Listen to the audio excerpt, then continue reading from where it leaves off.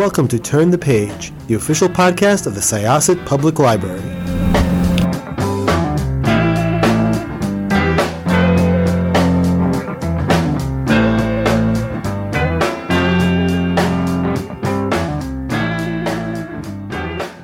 Hello, and welcome to another episode of Turn the Page, the official podcast of Syosset Public Library. This is Jen, your host today, and I'm here with the author of a really fascinating and impactful and really just stunning book. May I ask you to introduce yourself and your book, please? Yeah, so my name is Brian Buckmeyer, and the name of my book is Come Home Safe. Thank you so much for joining us. I loved this book so much. It is such a fascinating and a really, as I said, impactful and very emotional read sometimes. And I just found it so effective. Before we get into it a little bit deeper, I was wondering if you could talk a little bit about your background and your sort of journey as a writer and how it brought you to this book. Yeah, so I am a former homicide public defender at the Brooklyn Legal Aid Society's office. I've been there since 2014. Prior to that, I was in law school. I'm the oldest of three siblings by a bit. My younger siblings are about 12 years younger than I am. So especially with my brother, it's kind of a older brother slash surrogate father type of relationship. So, and that will come up later on in the interview, I'm sure. Along with that, I've been fortunate enough to work at Law and Crime Trial Network as a host there. I am one of the co-hosts of Law and Crime Daily, a nationally syndicated show. I'm also a legal contributor at ABC. I've covered the Derek Chauvin trial, Ahmaud Arbery, interviewed civil rights attorneys and families of the victims, as well as covering probably any other case you could think of in the last 4 or 5 years. And now I'm venturing out into being an author. And I think it's a collaboration of being that older brother, public defender, and legal correspondent that really contributed to this book.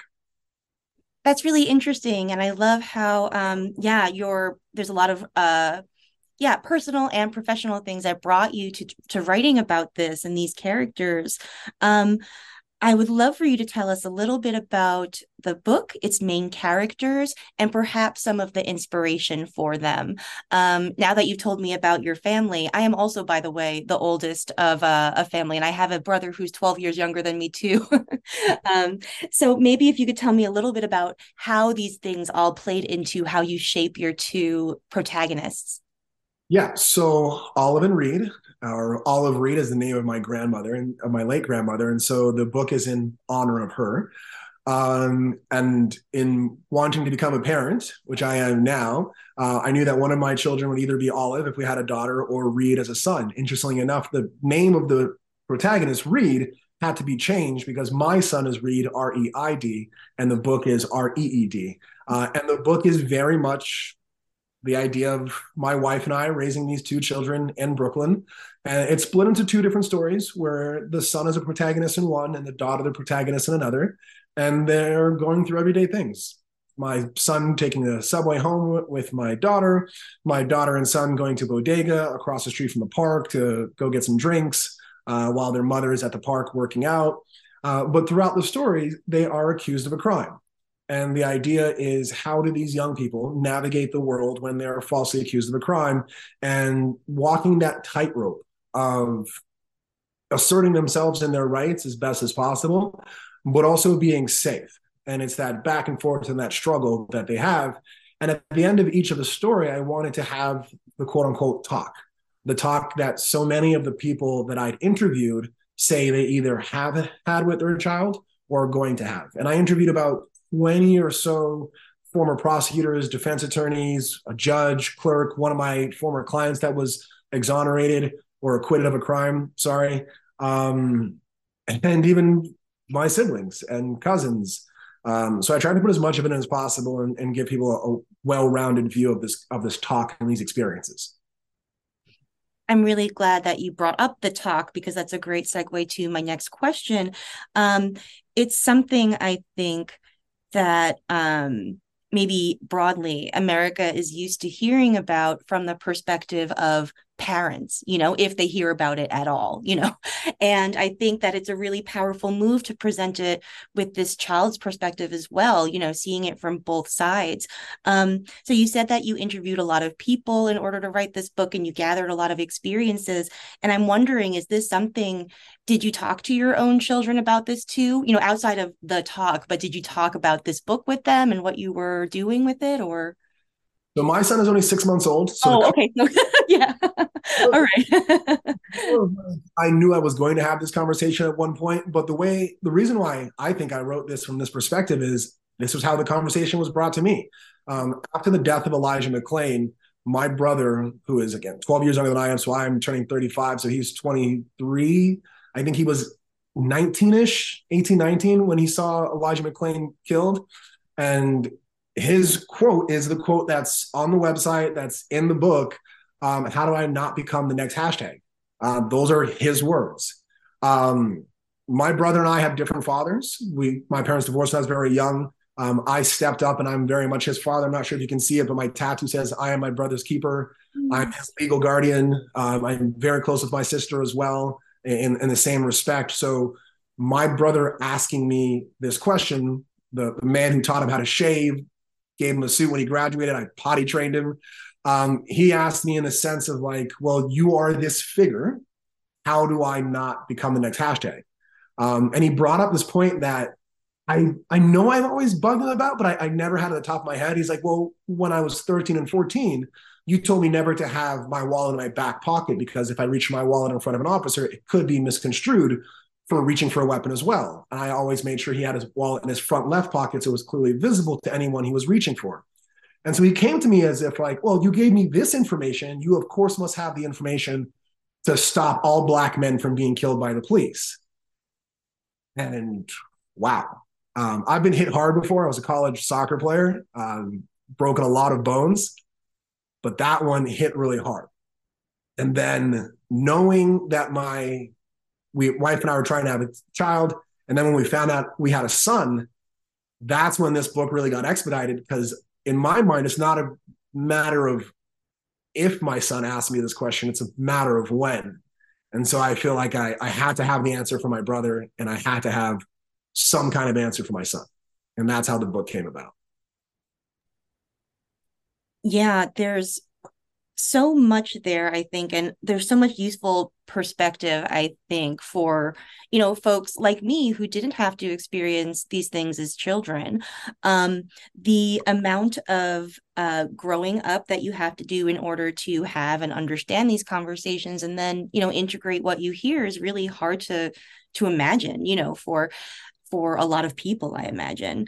Something, and that plays into, I think, something that I was really struck by when I was reading this book is that something that comes up a lot is these children having to prove their innocence. And that comes up over and over again.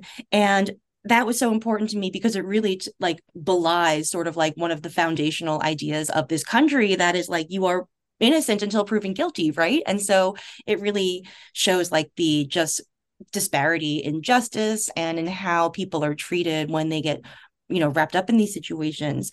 Can you talk a little bit about perhaps how your experiences as well as a public defender maybe played into the depictions of, the justice system and the law enforcement officers that they interact with and how you depict the system? Because another thing that really struck me was that this is not about like individuals, it's about a system that does this to children. Is that something that, you could talk a little bit about? Yeah, so I try to piece it together. I tried to tackle this book in a way that towed the line of like not saying all cops are bad. There are a number of police officers involved in this story, and some are great. Some literally come to the children's aid and be like, "Are you okay? You look like you're roughed up," whatever it may be. And some are horrible. None of the officers do anything that would be considered illegal. None whatsoever. And I didn't want it to be an indictment of an individual, as you said. I wanted to be an indictment on how this system can play and prey sometimes on others. While I have the siblings that I've talked about and the son who's only 6 months old, I've also represented like 3,000 to 4,000 clients. a lot of them young Black men. And to your point about the innocent until proven guilty, I often tell my clients that's a concept at trial. That's not a concept in life. That's not how it works. When I'm walking down the street and I have my suit on and I've had this conversation with clients so many times I can almost say it verbatim. It's like, hey, the only difference between you and me is $1,000 suit and a maybe 30. I don't know how much my law school diploma cost, but a very expensive diploma. Because when I'm not wearing the suit and you don't know that I'm a legal contributor on ABC, you don't see me on Good Morning America, you don't know that I'm a lawyer, just another Black man. And depending on who interacts with me could depend on my safety. And what I tell my clients and what I tell my brother and what I try to put in the book as well, it's not about who you are as a person. We know that you might be a loving, kind, whoever that is, but the person interacting with you might not see that character. The unfortunate reality is the first thing that person is going to see is your race, your gender, your size. I know you can't see it here, but I'm 6'4", 225 pounds. My brother is about 10 or 15 pounds heavier than me and an inch smaller. We're giant. If you see us at a bar, we're the first ones to hug you, the first one to buy you the third drink. We're laughing, we're joking. Like, I know who we are. And my son, 6 months old, 30 inches tall. I know he's going to be as big as us. But I also know how intimidating and scary that is for an officer and how dangerous that can be in our interactions. And so I try to convey that in the book in a way that's not about individuals, but about a system. And I even say in the book, I don't have the time for the system to treat us the way we should be because you are my son today and I have to keep you safe today. Mm-hmm. Yeah, that is really, really fascinating. And it ties directly to another part of the book that I sort of wrote in the marginal notes as I was reading. There's a part where Olive, I think, is talking about or thinking about how she has to walk differently and dress differently in order to navigate the world. And that like really struck me, you know, that the like kids have to really kind of be taught early on how to I guess work with the way that they're going to be perceived by the system. A lot of these things are things that you also wrote about for various outlets, and you talk about it on TV and stuff like that. Were there any extra added challenges in fictionalizing it and making it about these fictional characters and not about, you know, the stories that we see and the lives that we see being changed by these systems in real life? I find in being a defense attorney and even a legal contributor, if I'm talking to a jury, speaking in the abstract doesn't really help. If I'm speaking to an audience on air, saying like, well, yeah, theoretically speaking, people who are disadvantaged shouldn't be treated this way. We all agree that. That's broad strokes. That's easy. You don't pick up that article. You don't believe a lawyer's words when they say that. But if I open myself up to you, and I am authentic in the sense of saying, this book is written because my brother needed to be safe. Then people start to listen and they say, I understand that. I have siblings 12 years younger than I am. I understand that. I have children who are not at an age yet, but that might have to happen to them. And I think that draws people to the conversation in a way that is far more impactful.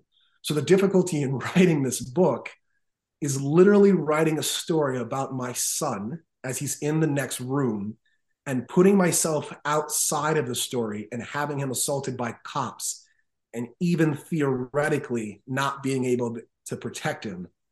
This book should have been written, I think it took me like 2.5 years to write. Probably 1.5 years was just me walking away and just being like, I can't do this. I can't keep writing about this kid who's not even here yet. And then when he was here, I can't write about this kid who is here. But I think it created a better product. And I think it's more inclined to help people than if I did it the other way. Yeah, I can't imagine the difficulty, you know, of having to spend all this time thinking about literally like a parent's worst fear, you know, and then turning that into something that another person can read and access on the page is like, it sounds very hard. But I think you're right that it does really result in a fantastic finished product. Like the book is really emotionally impactful. And I think that it's very easy to empathize with these kids, you know. And I think it's so interesting to see these things from their point of view, because I think, as I said before, like usually you do hear adult perspectives on these things. Was there anything, you know, that you learned during your interviews and your preparation for this book that, you know, made you see things differently? Like, I imagine, you know, this is the stuff of your everyday life and the topics that you cover and you think about and you work on. But was there anything that like blindsided you or that made you consider things in a new way? Yeah, definitely the parent aspect. I've always had this conversation as lawyer to client. I'm speaking to an 18-year-old young man. It's you don't have as much skin in the game.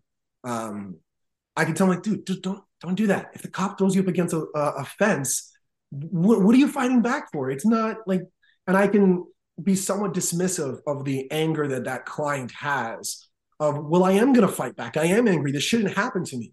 Um, when it's your child, that's a different thing. The other thing too is the children are biracial because my child is biracial. And it was interesting in talking to other parents about biracial children. And I got the sense that some of them, and I even think I say it sometimes, it's the worry that it's something that I gave them.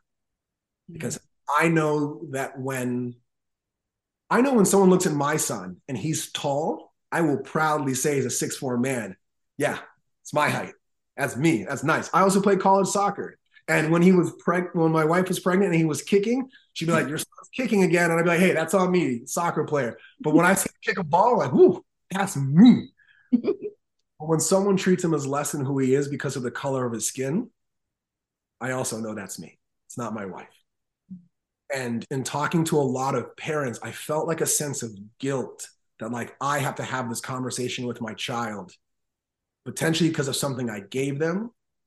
And that felt really hard. And I hope that the one thing that I also realized too, and that my hope for the book is that it connects us and that's not us.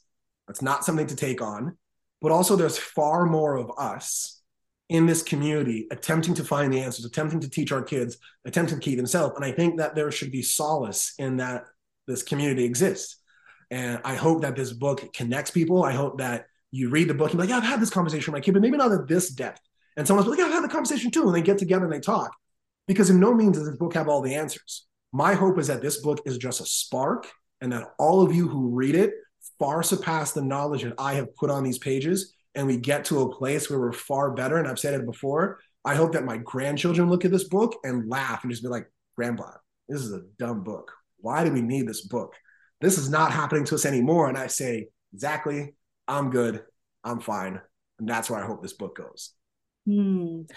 Yeah, you know, I'm so excited to put this book in the hands of our patrons and readers, I know, because it is really important. And I think that, you know, I love that it sets out these issues and asks questions and really invites the reader to join you in imagining answers, you know. And it is really hopeful to think that maybe, you know, generationally, you know, this, yes, I hope that your grandkids are, you know, yeah, this feels like a relic of a lost time to them. But thank you so much for writing it and for coming to talk to us. It was really a lovely read, and it will really stay with me.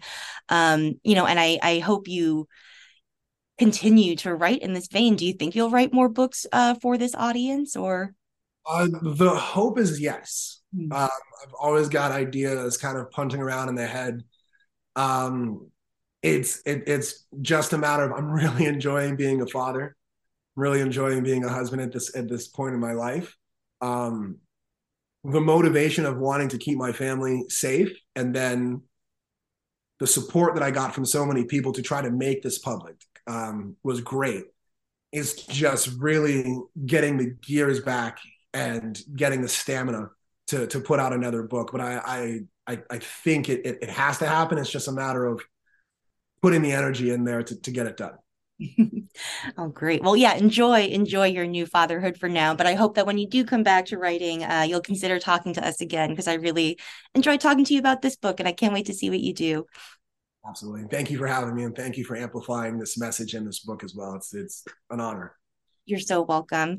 Okay, listeners, please, please, please pick up Come Home Safe. By the time you hear this episode, it will be available at your favorite bookstore or library. So please, please check it out. Thank you so much for joining us. And it is time to close this chapter. It's time to close this chapter of Turn the Page. Join us for the next episode.